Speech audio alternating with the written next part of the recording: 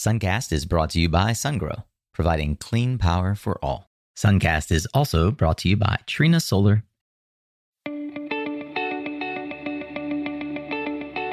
Hey there, Solar Warriors. I'm Nico Johnson, and this is Suncast. Each week, I pull back the veil on the life and business insights of clean tech entrepreneurs building the most noble and impactful companies of our time. I hope what you learn from this conversation is a catalyst for your own growth. So thanks for tuning in, and welcome to our tribe.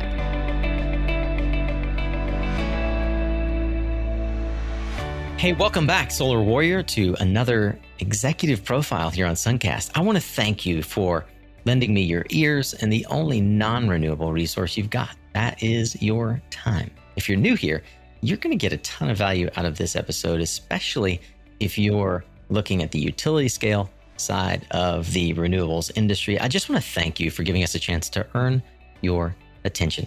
It truly is priceless. Today's entrepreneur is a high-power female executive who has been in the trenches for many, many years in the renewable energy industry. Kimberly Centera is one of the only female CEOs of a privately held utility-scale renewable energy practice. She has deep history in renewables development from really decades of experience and has generated over 12 gigawatts of projects in wind, solar, and energy storage. She's also been involved in financing more than $6 billion with a B in project value. And her team really are risk management experts for the development and finance of these large-scale projects. Today, we're going to dig into how you can learn ways to mitigate risk in your own projects and learn from her decades-long experience. If this is the kind of thing that you look for in podcasts, well, you have found a gold mine, my friend. We've got more than 500 additional founder stories and startup advice from folks like Kimberly on the front lines of the clean energy revolution. You can hear more of those stories by subscribing to the show or going to mysuncast.com, where you'll find a treasure trove of deep conversations like the one you're going to hear today. I want to give a hat tip to fellow podcaster Tim Montague, who made the intro to Kimberly Centera. Tim, thank you, my friend. You're a gentleman and a scholar.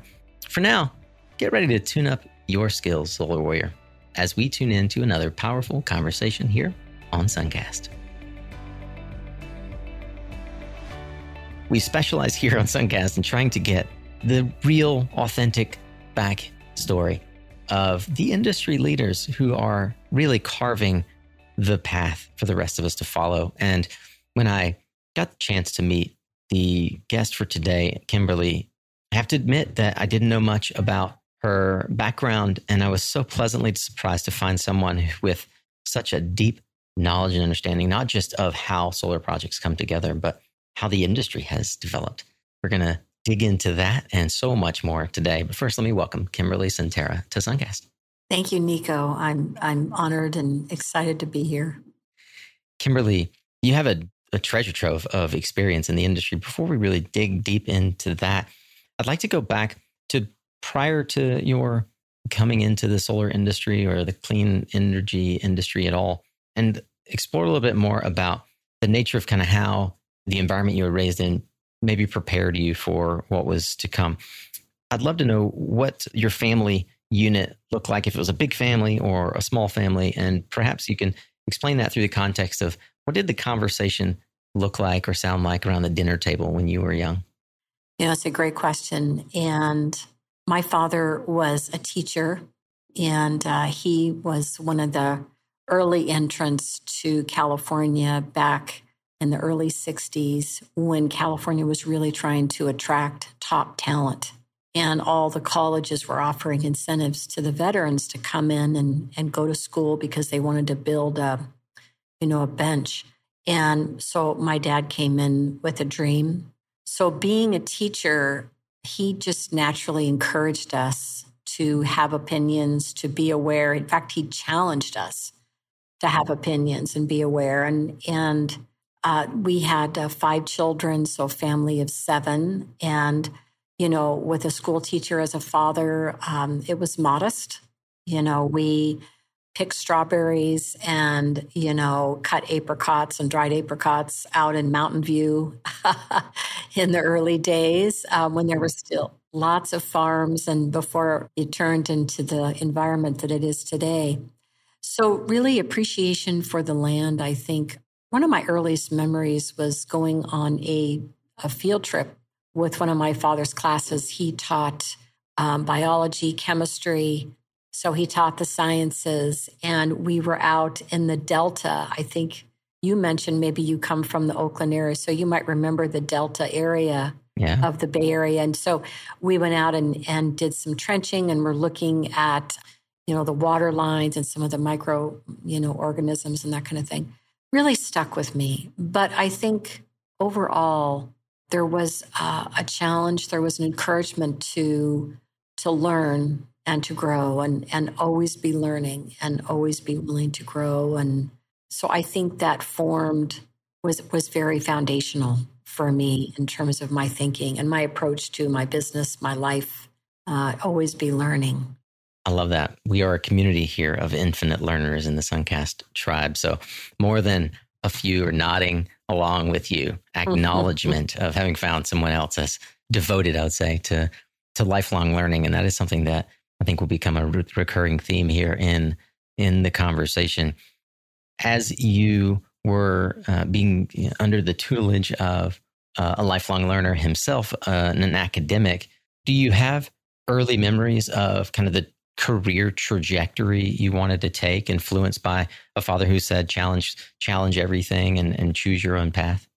I'm sure it contributed to my starting my business and ultimately where I ended up, just because, you have to have that entrepreneurial, willing to learn spirit. I think when you're starting a business, there really isn't a rule book. Nobody really hands you a book and says, okay, just check all these boxes and you're going to be a fabulous success, right? You have to sling it out.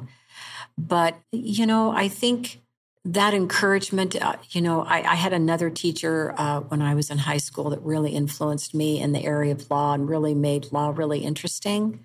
And so I took a lot of law classes and learned a lot about different things. And that was really, it was that basis that led me into renewables. I was really pursuing law and, just really found that I loved it and wanted to work in that area. And so it was that position that opened up, that caused me to leave a law firm and end up in the legal department for a developer and a wind developer in the very early days. Yeah, and not just any wind developer. Tell me about your first foray into what at the time was a very early development market for wind power projects in California and beyond, and how that turned into a more than decade-long career that culminated at a company that many here know, a company called AES. How did that come about? So I ended up working in-house in the legal department for Seawest Wind Power, which was owned by really one of the early pioneers in wind development, and actually developed some of the earliest projects up in Altamont in the days when the tax incentives were tied to the individual turbines. So if you wanted to take advantage of the tax benefits, you would actually own a turbine and the transmission, and you'd have a piece of the access. And so if you had a wind project with 35 or, in those days, it might have been 100 small, very small kilowatt machines, then you would have 100 owners. And I know this for a fact because one of my very early jobs was to try to fix all the title issues on one of these wind projects where all of these turbines had been individually owned. And so the starting premise was go out, find all these people that we hadn't found and get them to sign a release to terminate their interest. We were trying to clear the land to do a repower. Luckily, all that evolved, fortunately for us in the business, to where, we now just have a single owner on these projects. But it's hard to imagine, the complexity in those days. Who was the founder of Seawest? I was looking for any sort of remnant of information and I can't find any. Yeah, it was Chuck Davenport, Charles Davenport. Okay. Yes. That early education, I think being in that environment where there was, definitely a pioneer attitude and a small company. In those days, we also did our own contracting work what you now call EPC. We would do our own construction. It was financed, of course, but it was fun because from sitting in the developer seat, we got to experience not only the financing part, but the actual construction of the projects and what goes into that. So, again, a lot of that formulated my later experience. I'm finding him now because I was searching the letter C, C West, instead of SEA, C West. Yeah, SEA. And it actually started out, I guess, as the letter C and then West, but it evolved over time into SEA, WEST. So a little bit of history there. But, we had, several offices and controlled a lot of wind projects, which was really fun. One of the fun things that I found looking across is early on, we're talking turn of the century, 2001. Thank you. one of the, renewable energy world at that time was one of the only, companies highlighting the work that was being done in renewables. And I found an article here that says oil giant enters market for U.S. wind energy. Do you remember that? Shell Wind Energy. Right. It's fascinating to me. Nothing is new under the sun, all these people who are talking about, both BP and Shell and all their investments in renewables. It's literally the same playbook from 20 years ago. I think that's the beauty of this business. And we were just talking about it yesterday with my team. You can sit down and have a conversation, and within pretty short order, you're going to find out that the same people worked on the same project. Yeah. It's a very small industry, and it's really always stayed that way. It's really been very small from the very beginning. Yeah. It is increasingly becoming a more crowded space, though. And that is just so much more opportunity for folks like you who have such a depth of experience to be a sage, to be a guide and help folks find the right path. Because there's so many folks who do think they got to start from scratch, and you simply don't, right?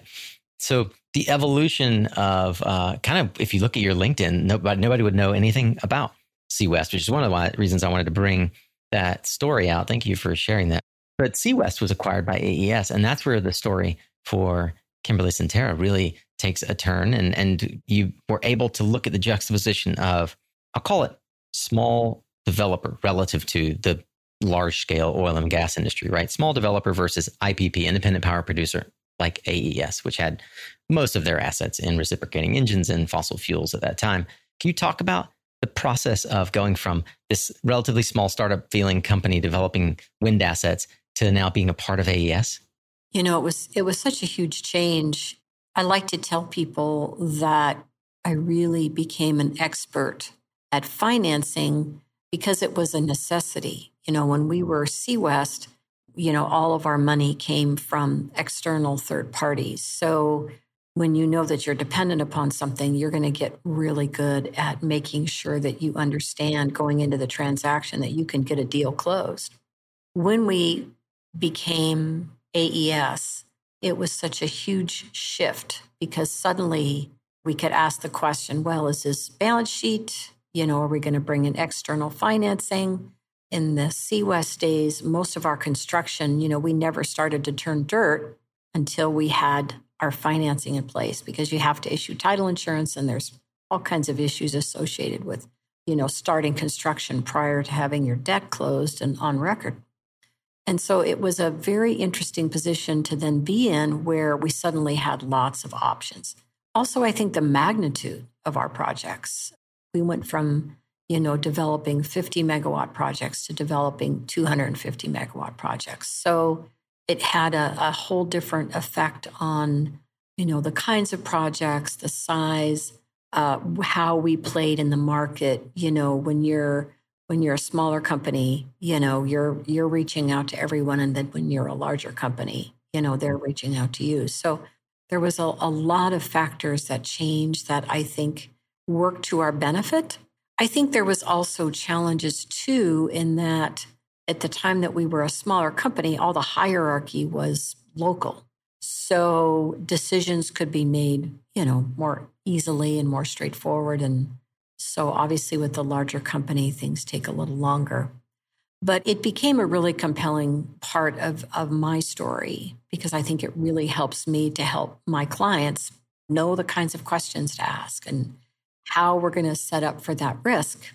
right? Dependent upon what our play is in the market and how we sit. One thing that's interesting to me is when at the time of acquisition, CWES was billed as top wind developer, yet your perspective, having sort of come into CWES, not really knowing much about the renewables industry, but being sort of trained in law and real estate, you got to kind of ride that rocket ship, and even AES becoming its own rocket ship. How did you perceive that the market responded to the small developer world of CWES versus the large IPP of AES beyond just the financing?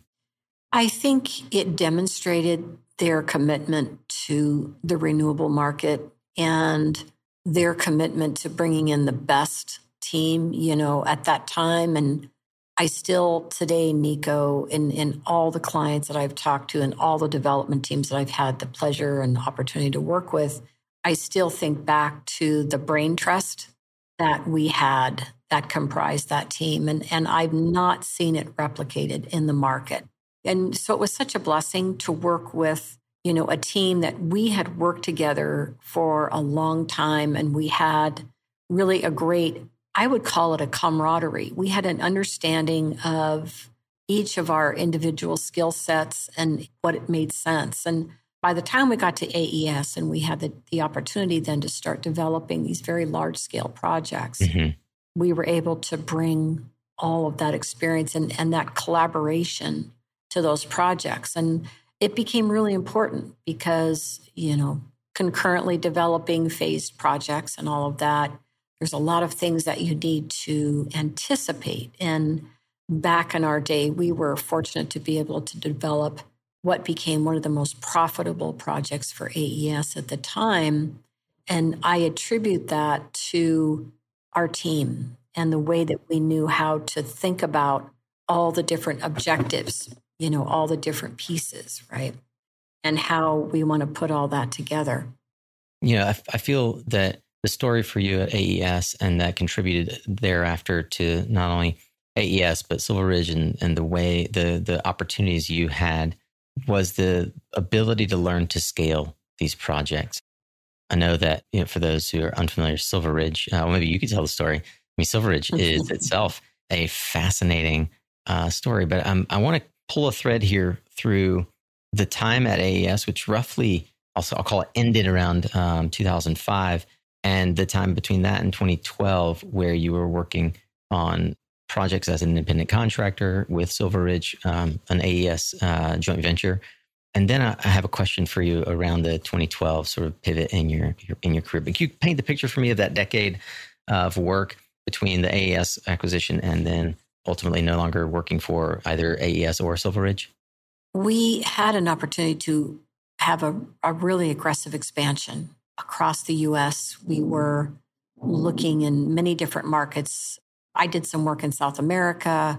We had a lot of opportunities that we were able to move forward, and that was really exciting. There was a commitment on the part of AES to, be a very significant contributor to the renewables market, which I think, again, they had demonstrated by bringing in this top development team that they knew could execute, because it's, our business is about being able to execute on projects. That's really where the rubber hits the road. And all these projects are difficult, every single one. It's not easy. I think people are sometimes surprised when they hear that renewable projects are so difficult. It's like, well, you guys are green, you should be the good guys. It should be easy.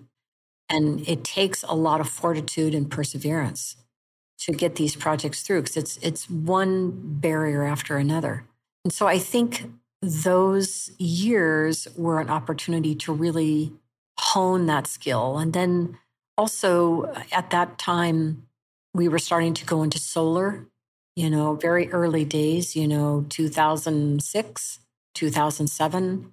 We were really starting to look at solar. They brought a team in, and I had the chance to start working on solar in around 2007, 2008, start to look at agreements and, the issues and what are we going to deal with. So I think there was that opportunity too. There was a lot of commitment to that growth and expansion. For those of us who were sort of chugging along in the industry at the time, Kimberly was on the team that was building projects that at the time were unparalleled, projects like Mount Signal, one of the early sort of landmark projects, a lot of projects in the Inland Empire, a lot of stuff that you guys did outside of California as well. But Imperial Solar was another huge project that you had with Tenaska. And it really did set the stage for you and the team that you surrounded yourself with over that time from AES through Silver Ridge to be, as I said in the outset, risk mitigation experts. And I get the sense that there's kind of two core areas that embodies. It's getting the land, which is kind of the core requirement for one of these projects. You have to have the land right. And that's where you are a particular expert around real estate, getting that right, and then getting the ability through that to finance the deal, right? And like you said before, understanding the financing.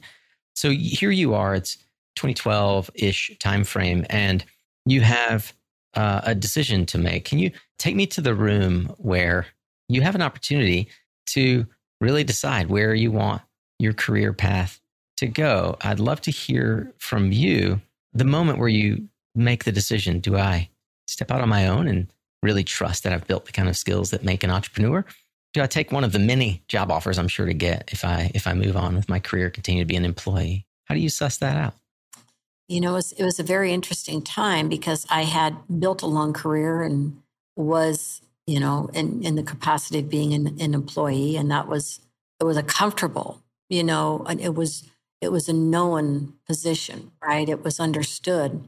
And the year following 2012, as I was assessing my options, and I was actually in negotiations on a couple of different opportunities. And the idea behind those opportunities was that I would go help these entities build their renewable division. I would use my project experience and contacts and all that. And as I really thought more and more about going and pursuing that kind of opportunity, I started to ask myself some questions. What if I did this for me? And what would it look like if I created something where it was an opportunity just for me to take those steps? I was starting to form a vision of what I thought the future might look like. And despite a lot of what I was being told, there was a part of me that had doubts. And I thought, if I really want to create this vision, this future, then what if I take a chance on myself? And that really became the avenue that I really pursued. And I think especially as a woman, you know, you don't necessarily have a lot of role models to look at in renewables and say, okay, she's done a great job over there. She's done a great job over there. You know, I want to replicate what she did. I think I didn't know it at the time, but I know now that I had to really be willing to just, you know, take that first step, take the leap, just kind of walk off the cliff and trust. So, but I think it's important, especially for women and anyone considering a career, is, you know, you don't have all the answers, and you're not going to have all the answers. But I think if you're willing to take those steps, and I think this is where my focus on learning became so important, because I found that the first thing I wanted to do was to reach out to my network, which was so many wonderful people that I'd worked with through the years, and start to say, could you see me doing this? What if I do? You know, what do you think? Here's what I'm thinking. I put together this material, and I had people I found were so willing. I really have to call out Howard Sussman, who was at Stoll and just so wonderful and just was always willing. And unfortunately, he's no longer with us, but he was always willing to give his time. And I said, would you meet with me and you know, give me some, you know, let me just strategize with you a little bit. And so I think that was another lesson, again, kind of coming back to that being willing to learn. I remember one month in particular, I had 30 meetings in like a month. And I had breakfast meetings and I had lunch meetings. I had, you know, dinners, whatever people were willing to do to meet with me just to pull, in a sense, my network and just check in with people. From that, I ended up getting some business, but I also ended up getting a lot of good ideas and suggestions. And I think that helped to propel me forward, is being willing to ask questions and realize that there is a lot of people, and people are willing and able, they're excited to help you. I found that too, that they wanted me to succeed. That was a wonderful piece of information to have, that, we don't often get the opportunity to reach out to people and give them the chance to help us, if that makes sense. It does make sense. I remember, I think I've told this story before, and I love Marco Garcia for the role he's played in my career. He was, I think, guest 3 of the podcast. No, guest 2. He was the second episode. I mean, we had done a lot of work in Latin America, but I'm using this to enunciate, sort of underscore what you just said about how people just rise up to give you a sense of confidence that you're in the right direction. I think he'd gotten wind that I'd been laid off from a job that I had been trying really hard to succeed at. Through no fault of our own, they closed the division. I just was kind of ready. I was trying to figure out what's next. And I'd already started the podcast and sort of started consulting. And he sent me a picture. And it was a very simple picture. I knew immediately what it sort of intonated. And it was a, sort of a folded over piece of paper, like a name card. And it had Nico Johnson on it, right? And it was sitting at a desk. And that desk was at Nextracker in the offices, right? And I think that oftentimes we miss the macro message the universe is sending us. And what I took from that moment, and I texted Marco and I said, hey, man, I love you. I don't think you want me to work for you. I'm unemployable. We are friends, and we probably would not remain that. I might be successful at working for you, but we wouldn't stay friends, and I value our friendship. So, but thank you for giving me the freedom to know that I've got a backstop, right? Right. It's interesting. I just did like a really, really deep interview with Andy Klump this morning, episode 500, and it's bringing up a lot. I share that because, Kimberly, what I hear in the conversations that you had with mentors, like I was having these conversations with Marco, an affirmation from them that you've got all these opportunities. What's the worst can happen? The worst that can happen is that you have to go take one of these amazing job offers and you get to bank on yourself and believe in yourself.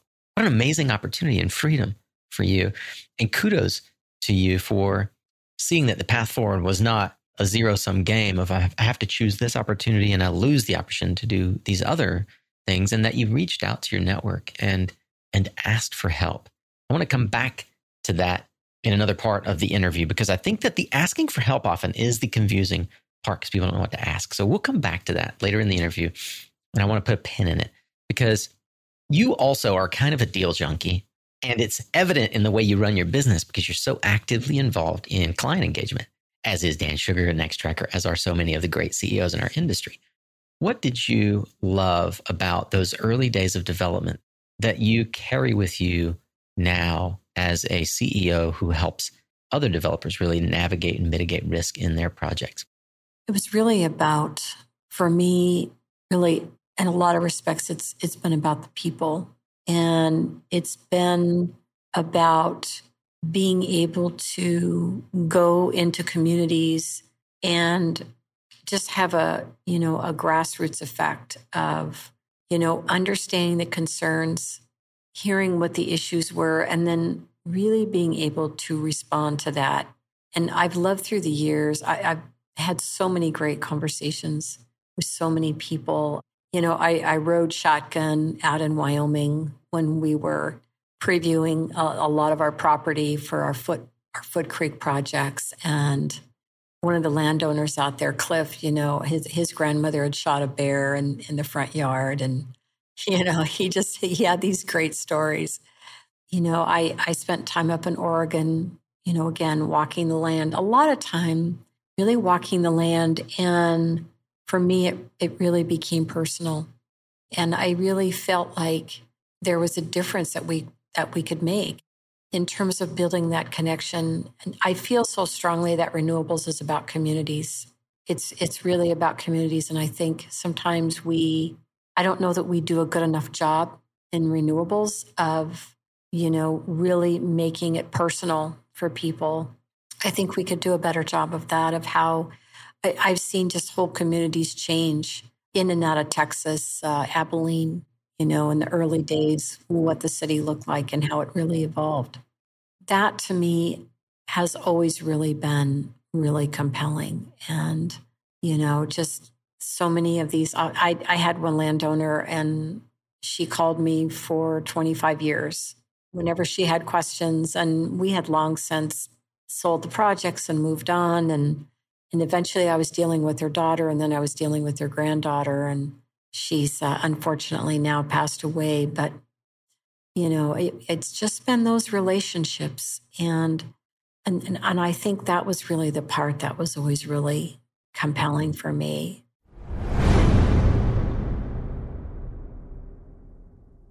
Hey, Sunshine, clouds got you down? It doesn't have to be that way. Leading solar enterprises around the world are making the most of their investments in sunshine with Solar Anywhere, the data and intelligence service from Clean Power Research. Whether you're designing or operating solar assets, Solar Anywhere helps you reduce project risk and improve performance benchmarking. Learn more at mysuncast.com/Solar Anywhere. Have you been curious about utility scale storage? Sungrow's revolutionary liquid-cooled solution is revolutionizing the storage landscape. Its built-in DC to DC coupling, combined with other features like a higher energy density and 3% slower battery degradation, make it a robust solution that companies nationwide are choosing. You can learn more about this innovative solution by Sungrow by visiting mysuncast.com/Sungrow. Hey family, one quick reminder here that if you haven't yet joined Resource Labs, you are missing out. It is our outstanding community. It's the evolution of Suncast, moving from presentations, you listening to us talk, to conversations. Our community involved in conversations as varied as powering Australia, to green hydrogen, to crypto, and so many other things. Our newsroom is full of great insights. The main chat and even our RE Plus Where to Party At channel have been popping off. We've got more than 100 folks enjoying the community, and I would invite you in. You can do that at mysuncast.com/community. Come see how Resource Labs can help you grow your influence, impact, and income. See you inside.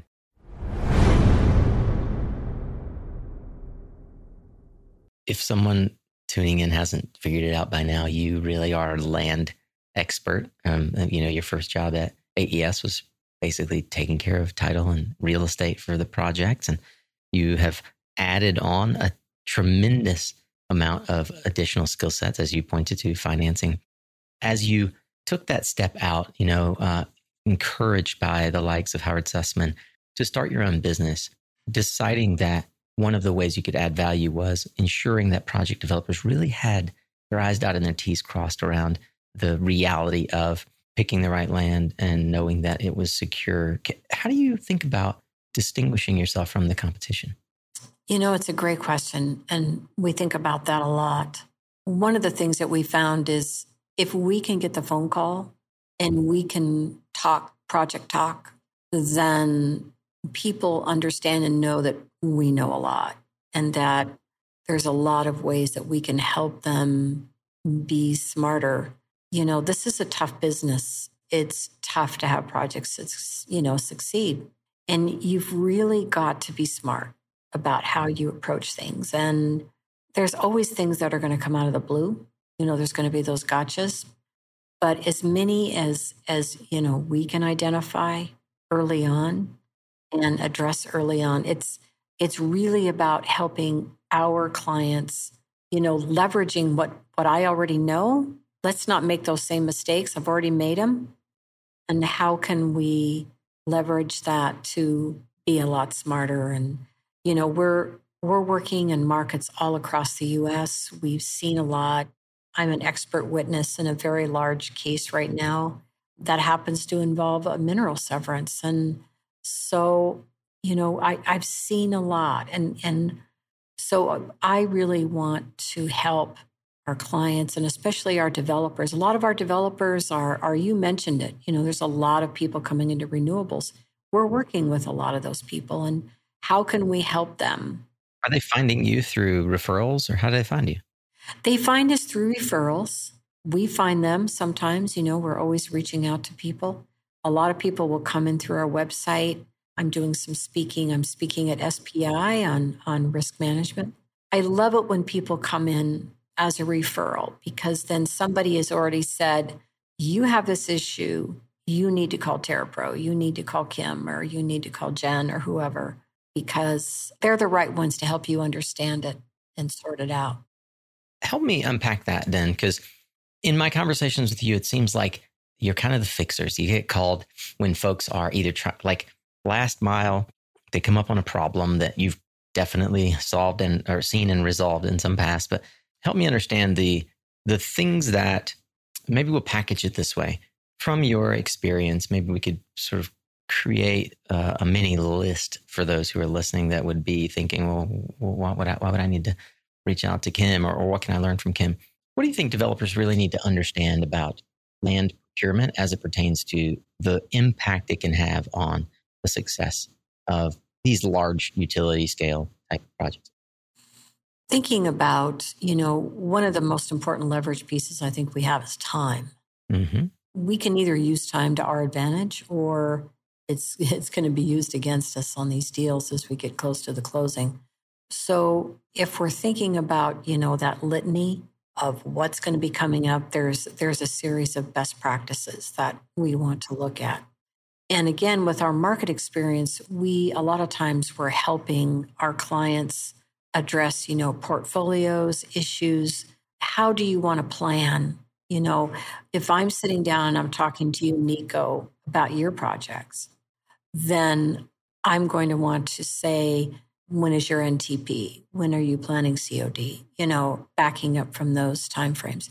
And I think for us, maybe one of the things that really is important is not necessarily looking at something in isolation as just a lease.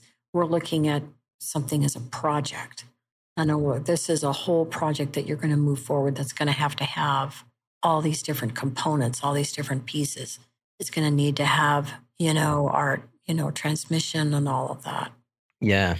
Some of the things related to transmission that you've taught me, things like curative documentation, crossing matrix, like subordination, all these things, they tend to be confusing. Can you help unpack some of that for us? I like to think of the idea, you mentioned land real estate, of their site control, initial site control. You've got to have site control for your project. Site control means that you've got some kind of an executed document and that you've recorded evidence of that document. And, there's a lot of parameters as far as names of owners, project company, all of that. But at the end of the day, you've got a contract, some kind of lease that you've recorded evidence of. The next step in that process is what I like to refer to as perfected site control. So that's where we start to look at all the different elements surrounding that agreement. Do you have the right project company? Do you have the right landowners? Do you have the right land? It's surprising how often we'll look at a portfolio of projects, or we'll be doing some M&A work or review work, and we'll start out with, okay, where's the list that you have, so we can compare that and make sure that you're getting what you think you're getting. Because a lot of times those things don't necessarily align for a lot of different reasons. Yeah. Most of the times we can fix those issues, but that perfected site control is what is then going to take you into financing. And so you start to talk about these ideas of, subordinations and probate documentation and affidavits. And there's a very long list of things that are going to be needed for a financing.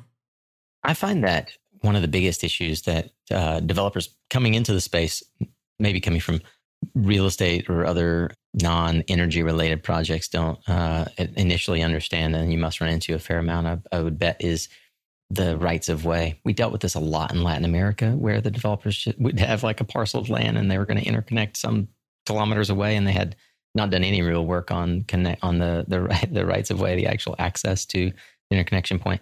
How common is that now? I mean, it feels like that was definitely common in the immature early cowboy days of renewables, but is that still an issue? And what other items like that come up when you're thinking about, will this project work? I think it's absolutely, paramount, for transmission. And it does get overlooked. We have one client recently who was surprised to learn that, the access to transmission all has to be part of the survey, all has to be part of the title insurance. Everything has to be buttoned down. All the same curative work has to be done. That's going to be the expectation. So, those particular pieces are going to be as critical as where the improvements are going to be for the project. So it all becomes part of the same financing package and the security. And we've actually, one of the trends that we've seen in our business is a lot of right-of-way review work, because it can get very detailed and there can be projects. We looked at a 30-mile transmission line that had probably every kind of ownership you could have, from state lands to tribal lands to federal lands, public agencies, private individuals. And so there's a very complex strategy that needs to go into acquiring that and then perfecting it. And of course, just tracking a lot of the transmission work that's being done now, there's 200 or 300 mile, lines in some cases that are going to be installed. And in our business, typically, we don't have the power of eminent domain, like the utilities have. So it becomes a matter of, we've got to figure out a way to work with a party. And if we can't, then we, may have to look at some costly alternatives. I think this is one of those areas where people tend to undervalue your work in the overall process, right? Because they just don't understand it. And they don't know that they don't know. Can you give me some examples of why, for example, I should care about subordination? We have lots of cases, subordinations and curative work. I'd like to say it's just not that sexy, but it's something that a lot of it, people don't care about unless you've been sitting in a transaction at a closing and, you're trying to put a value on, what happens if we, lose this, piece of property in the middle of our project because the lender forecloses. And, people question, well, how important can it really be? And we have some really interesting examples, even in our business. We have one wind project where it took a long time to get the subordination. The bank had a specific process. They are not in a hurry just because we're in a hurry. And they try to be sympathetic to our closing time schedules, but sometimes that doesn't always happen. And we actually had this bank tell our developer that they were actually in the process of starting construction. In fact, they had started construction. And they told them if they started construction on this particular piece of property, they would put the landowner in default. And if you're sitting in the EPC seat, a lot of these projects, obviously, we know we've got deadlines for utilities. We've got deliverables. We have all kinds of penalties and different things that kick in. And so it's not easy to just move a construction team to a whole nother, wind turbine. They're following a set plan. And so, if you've got to decommission and then move not decommission, but, move a team, that can easily cost you, $250,000, $300,000. So suddenly this mortgage, and it, a lot of cases, it could be $100,000 mortgage, but, these lenders, you've got to play by their rules. I think one of the things I'm learning is that a lot of the work that you do helps position clients to make decisions around timelines, and your deep understanding of what's required to keep, I'll call it the financing train on track, is, I would imagine, what keeps clients coming back and keeps them referring folks to you. Over the decades of experience that you've developed, I would also imagine that you've developed some sort of IP, either trade secrets or otherwise, around how you do that. Is that true? How have you sort of synthesized the information in a way that gives you some sort of intellectual property that helps your team scale and helps your clients succeed? We've spent a lot of time thinking about tools and creating tools that are really easy, because our world, real estate and title has its own language. And, I think you said it earlier, as far as understanding value and the value that we bring, people don't understand it. They don't even know the questions to ask. And so a lot of our work revolves around taking some material, taking information, and being able to synthesize it in a way that we can present it to our clients. And a lot of times today, quickly make decisions. And so a lot of times we'll deliver material in many different forms to be able to give them a lot of different ways to be able to look at it and understand it. We're always looking for new tools. We created a very specific product for one of our clients recently who wanted to do some early stage assessment on projects and understand a lot of details around title. And so we said, share with us your portfolio of projects. We'll take a look at the markets that you're in. And then we ended up creating some reports and some different deliverables that they could then take as project teams and review that and make decisions. Kim, when should we start certain activities? When do we want to be, if we've got this COD or NTP that's going to be in, 2024 or whenever it's going to be, tell us, when are our milestone dates? When do we need to be thinking about things? And so a lot of times what we do is, we can interface and just make it a very manageable, easy language. But, honestly, a lot of times is, we jokingly say, our clients are just, tell us when it's done. Just tell us when it's ready. Just tell us that you've got it. We find we become kind of a part of the development team in that respect. We just kind of get brought in and we're working alongside with the design team, with the surveyors, with the title company, with the engineers. You asked earlier about what separates us from our competition. And I think it's that desire and ability on our part to be able to really become part of that team and really a lot of times just make sure that the right conversations are happening, the right information is being exchanged. I get asked a lot to go in and present.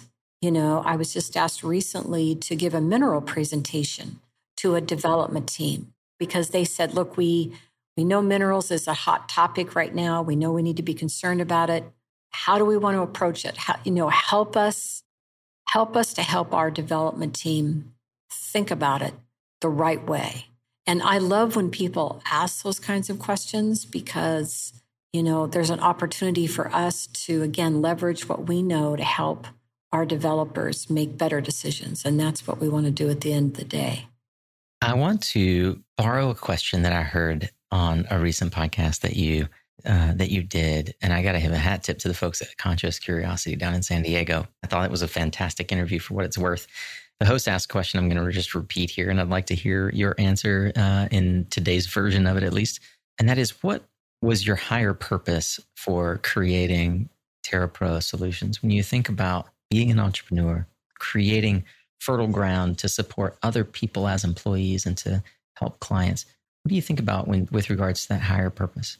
One of the things that has been really gratifying for me and really compelling for me is to, when I started in renewables, I had a lot of great mentors who were men who afforded me the opportunity. When I said, I want to try this, they said, yes, try it, go ahead. And that, in a lot of respects, was how I ended up really doing what I'm doing. And so I feel like through my business, I am able to create that same environment of nurturing people, supporting people, understanding, learning what their strengths are, and providing them with those opportunities. And most of the people who work for me never worked in renewables before. They had no idea what renewables was. They had maybe some basic knowledge or a desire. We met and I said, hey, do you want to come in and work with me? We're doing this renewable thing. And I think you've got a skill set we could really use.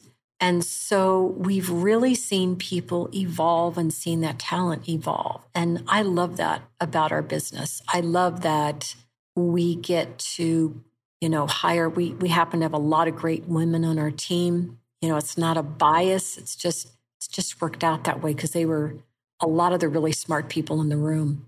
But I think I love that environment. I love that we get to come together and figure out what our strengths are. And someone will come to me and say, I want to try this. And so everyone that works for me started doing something and has evolved into something else. And I love that there's no one telling me you can't do that. And it is, in a lot of respects, my way of paying it forward. I will talk to pretty much anyone, but I love talking to young women that are trying to carve out a career in renewables. I love to encourage them. I love to connect them to people that I know. It's really exciting. And I think even as an entrepreneur, to be able to look ahead with that vision and see these opportunities and think, we have the opportunity to explore it. We can take a look at it. So I think that's something I really love about what I'm doing.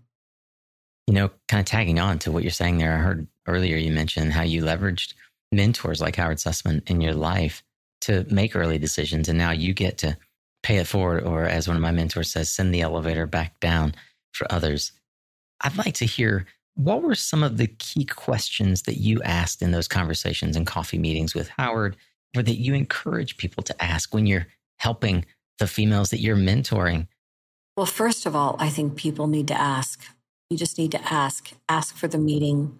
A lot of times, especially for early in our careers, maybe we're a little apprehensive. We feel like, they're too busy. They're not going to respond. They don't have time for me, whatever it might be. And I learned to ask. I learned that people want to help you. They want you to succeed. I think also, besides asking, you have to be willing to receive. You have to be willing to listen and receive.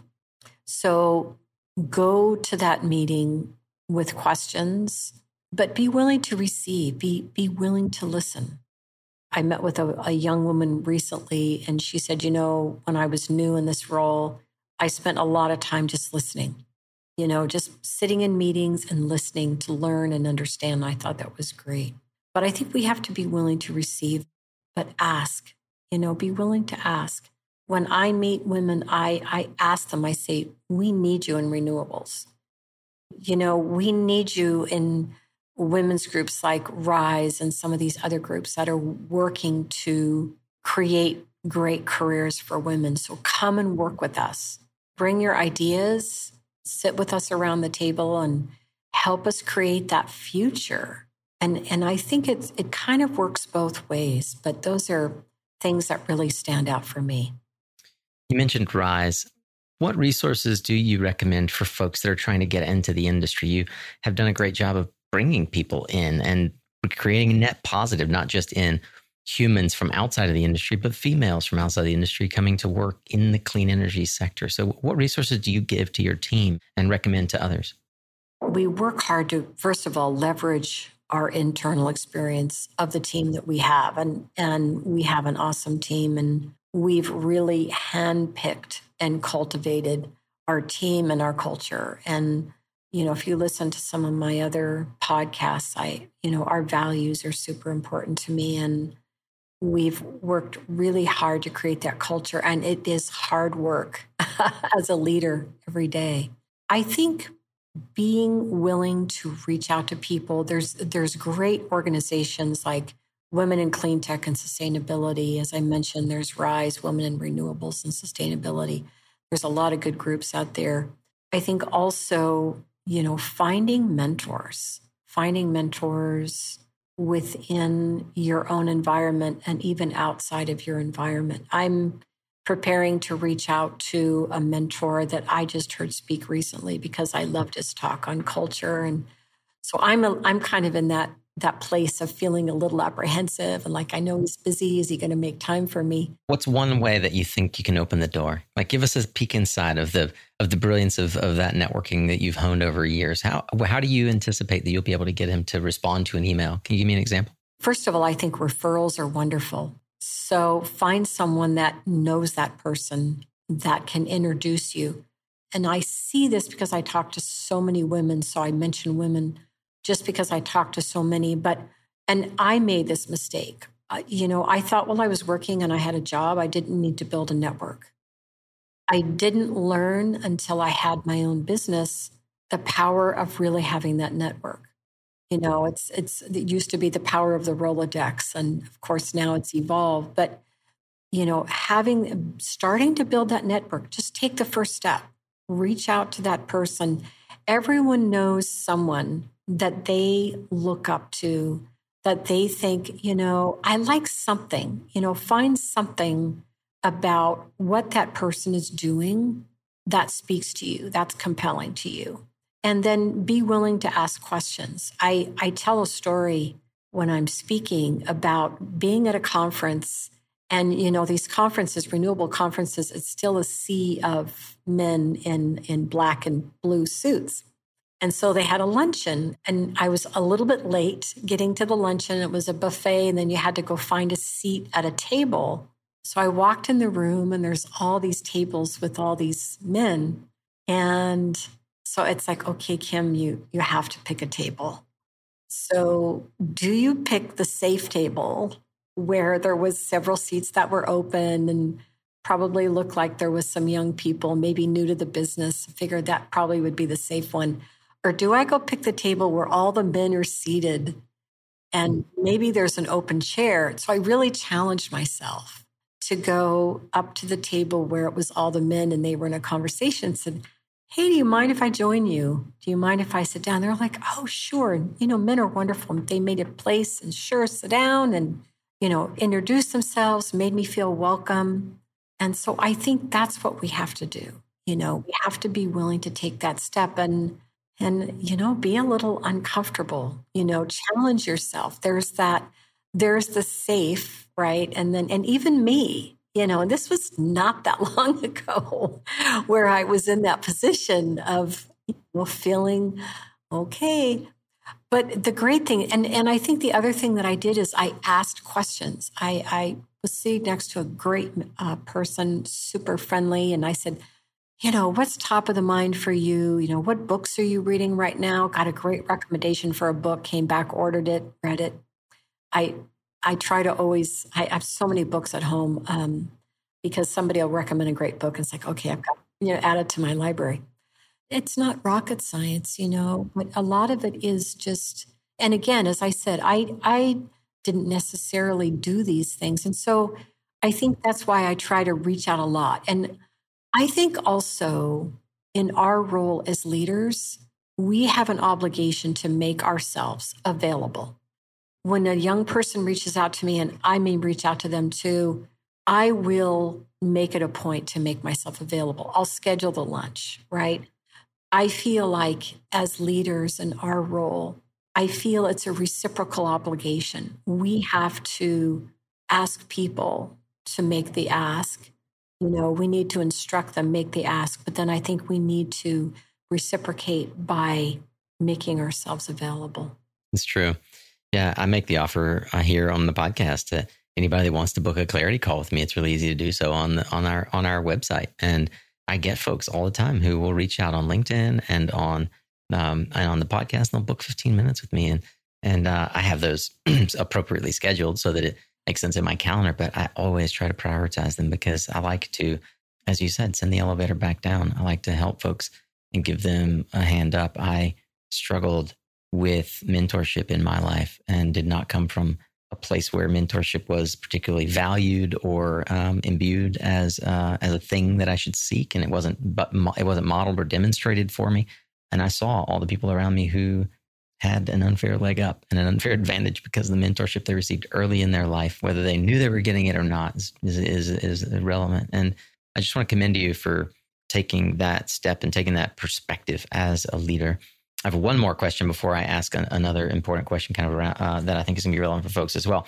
And that is, given that we've got a bunch of trade shows upon us right now, and this is evergreen, so it's useful for even if you're listening to this and you're going into the new year. What's one good conversation starter that, so you mentioned what's top of mind or what book are you reading, but what's a good conversation starter that you've found from a cold start tends to work?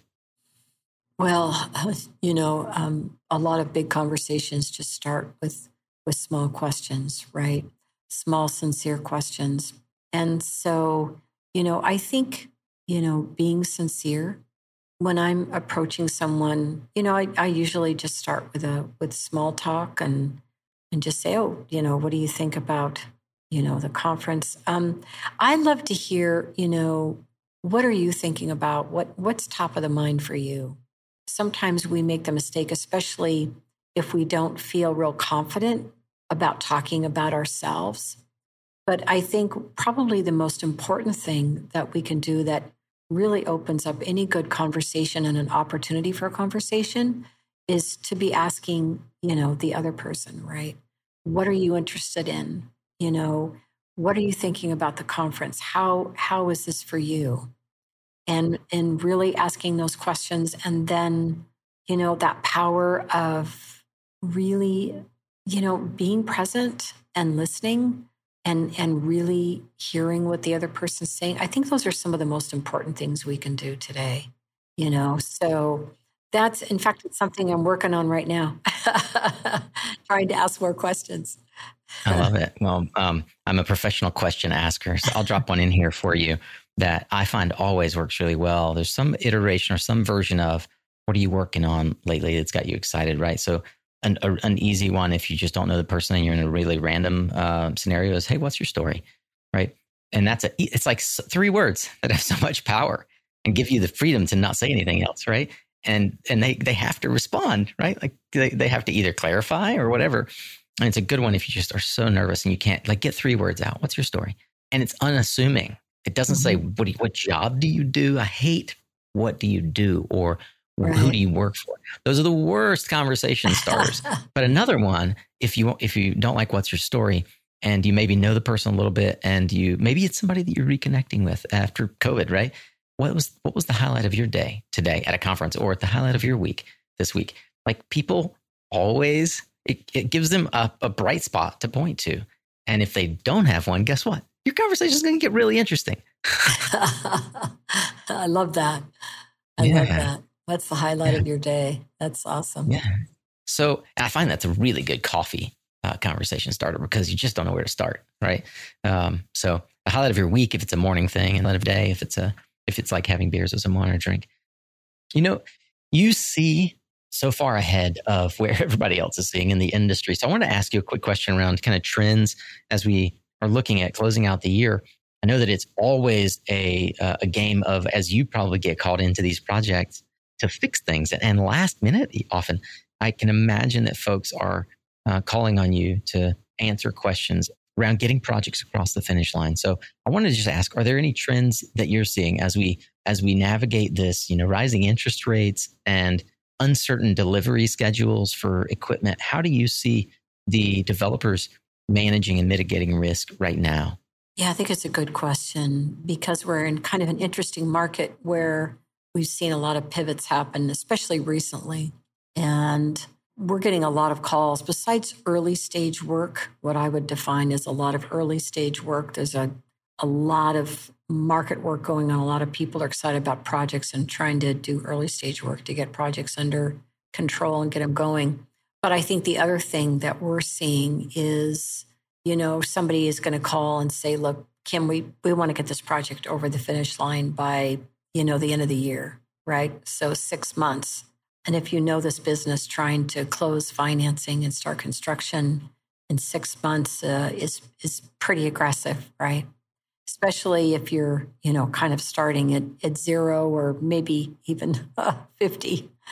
So I think in that case, we want to get real smart real fast.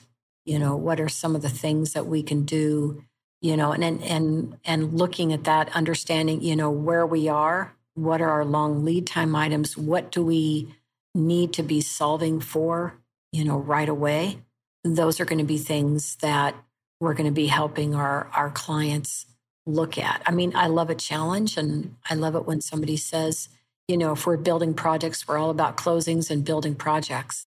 But I think that's getting really smart, really fast, and sitting down, looking at the project. What do we have? So I think from a trends perspective, I think we're going to see a lot of people, depending upon where they fit in the market structure. I think we're going to see a lot of deals being made. I think we're seeing a lot of developers that maybe let's call it smaller developers, maybe earlier stage developers that are bringing projects into the market. And I think there's going to be a lot of interest in those projects. I heard recently on a call regarding financing in the banks that there's still a lot of money out there. There's a lot of money to invest. It's going to be conservative. They're going to be looking at a lot of different pieces. So I think, don't wait. Let's get together now. Let's talk now, and let's take a look at the portfolio and understand where you are, what markets are you in, and how we can help you think about what you have to prepare and have those milestones. Already have your teams be thinking about those milestones and have a good plan. I think those are some of the best things that we can be doing to move things forward. Do you see anything right now with regards to module allocations or even problems with port delays that are causing unanticipated project delays that folks should be concerned about? I think it really varies. We were talking to a developer the other day that has a lot of panels available. They're very bullish on proceeding. I always ask, are you a little worried about status on tariffs or where things are? And so I think it just really depends a lot on the individual.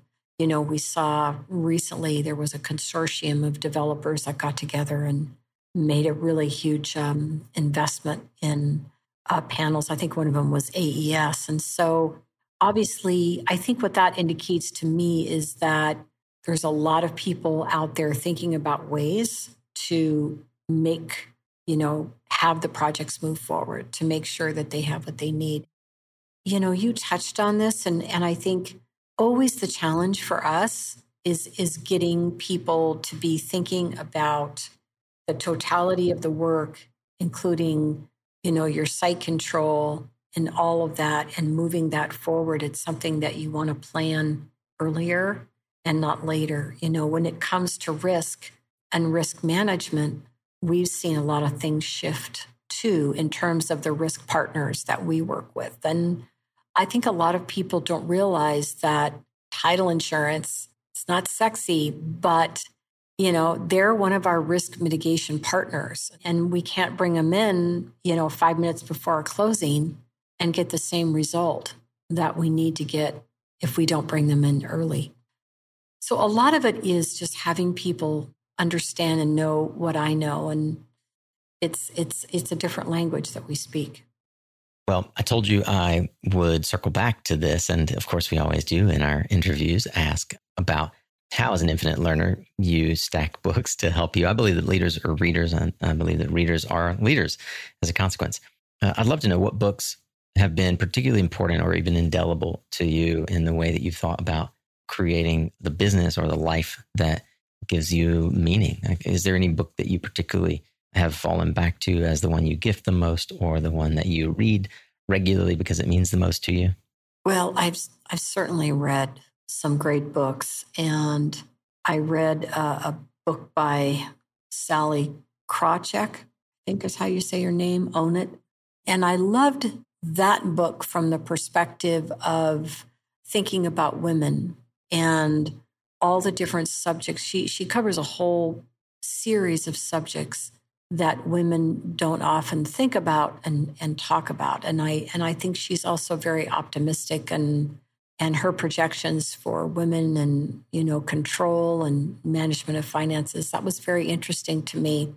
But there were some books that were personal, and there was a couple that I read that I still think about today. I read I want to say it's John Lewis's book, that representative. I think he's since passed away, in his book about building the bridge. And he talks about working with Martin Luther King early on and the strategy that they set up for the civil rights movement. And I think it really gave me a perspective, a view into the world from his eyes, and realizing that there was a whole world going on that I wasn't necessarily aware of. And I read it because I felt like that awareness, that understanding, and it was very compelling, the stories that are told. So that was a book that I really wanted to read. The other book that I read was a book written, it was called Three Mothers, and it was the story of the mothers of Martin Luther King and I forget the two other men right now, and I should remember, but it was the story of the women and their lives and their sons and the perspective that they gave and the things that they managed around, to raise these men that became, in each of these different sectors, such influencers. And ultimately, these women all sacrificed their sons in different ways. And I felt, as a mother and as a leader, it was an interesting read. And again, a lot of these things stay. A lot of what I read, it bothered me. It stayed with me. It really impacted me in thinking about, what our hopes and dreams are for the future. The book that you just mentioned, by the way, it's called The Three Mothers, How the Mothers of Martin Luther King Jr., Malcolm X, and James Baldwin Shaped a Nation. Yes. Thank you.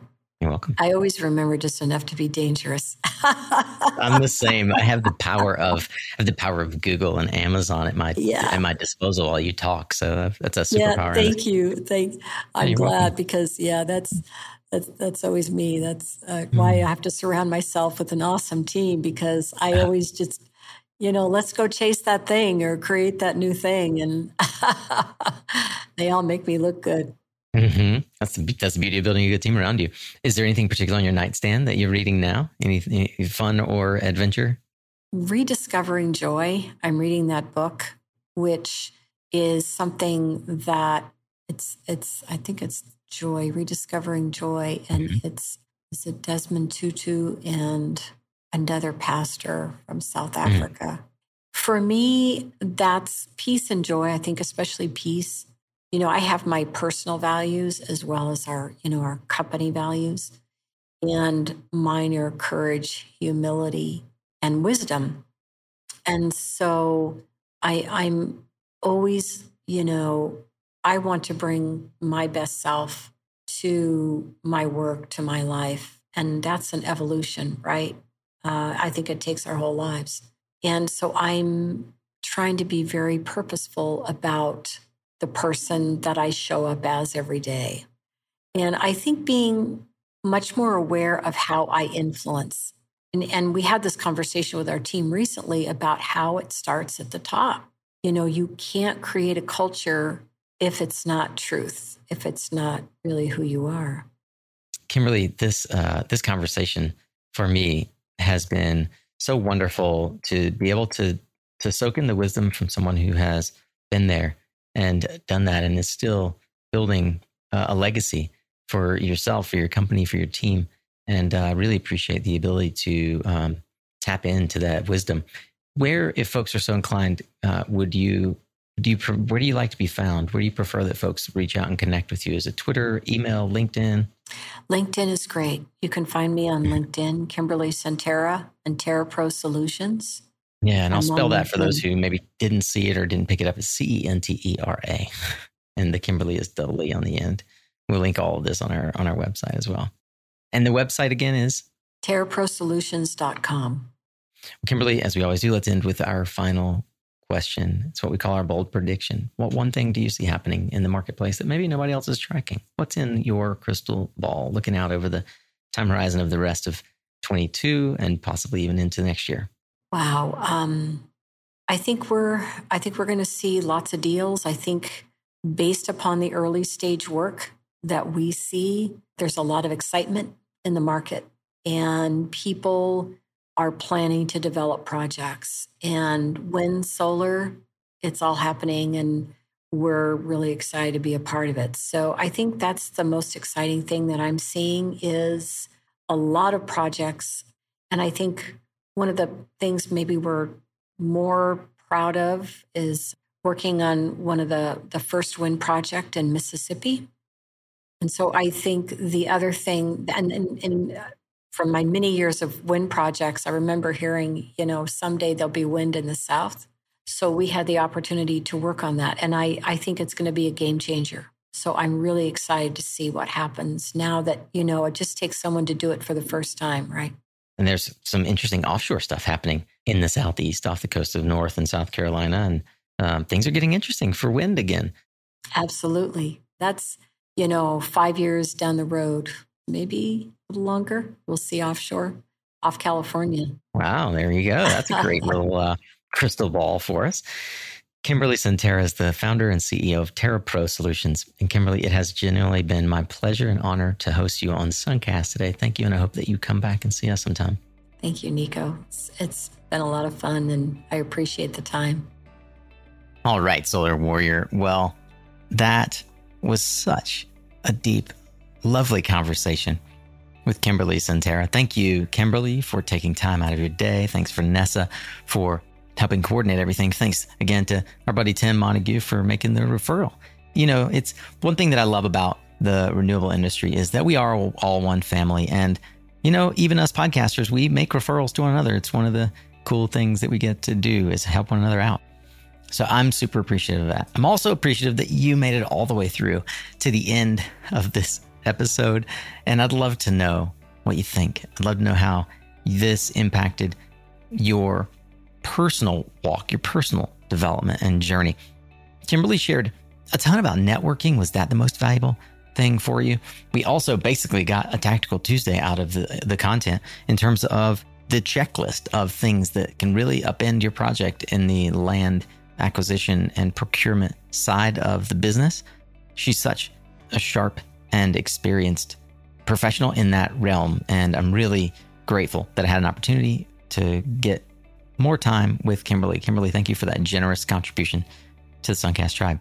Well, if you're eager to keep learning, and I know you are, my fellow Philomath, well, you can find more resources and highlights from this discussion and all of the other more than 500 discussions like it over at mysuncast.com. That's also where we'll link to Kimberly's social media, her company, and the books that she recommended. Man, those were some really great book recommendations. Since I know you're going to be hopping online, there's a couple of ways that you can continue to add value to the Suncast tribe, as well as just say thank you to us for the content we're creating if in fact it resonated with you. I would definitely welcome and appreciate your enthusiastic 5-star review and rating of the show. It helps others find this content. And we've made it easy for you. You can go to ratethispodcast.com/Suncast. ratethispodcast.com/Suncast. If you would leave a review, it would mean the world to me. The other way, if that's too much to ask, I know you're going to be on LinkedIn because you're going to try to connect with Kimberly there. So if you would take a look at the post that we created for Kimberly and this podcast episode, and just give it a like and leave Kimberly a little love in the comments about the wonderful ways that she impacted your life and your career as a result of this episode. I hope you'll join us again next week, where we bring you tactical, practical advice on Tuesdays and deep insights from industry leaders like Kimberly in these executive profiles on our long-form Thursday conversations. Thanks once again to our sponsors who help make this content free to you. You can learn more about them, as well as how you could partner with us to help the Suncast tribe. Just go to mysuncast.com/sponsor. Remember, you are what you listen to. Thanks again for showing up, Solar Warrior. It's half the battle.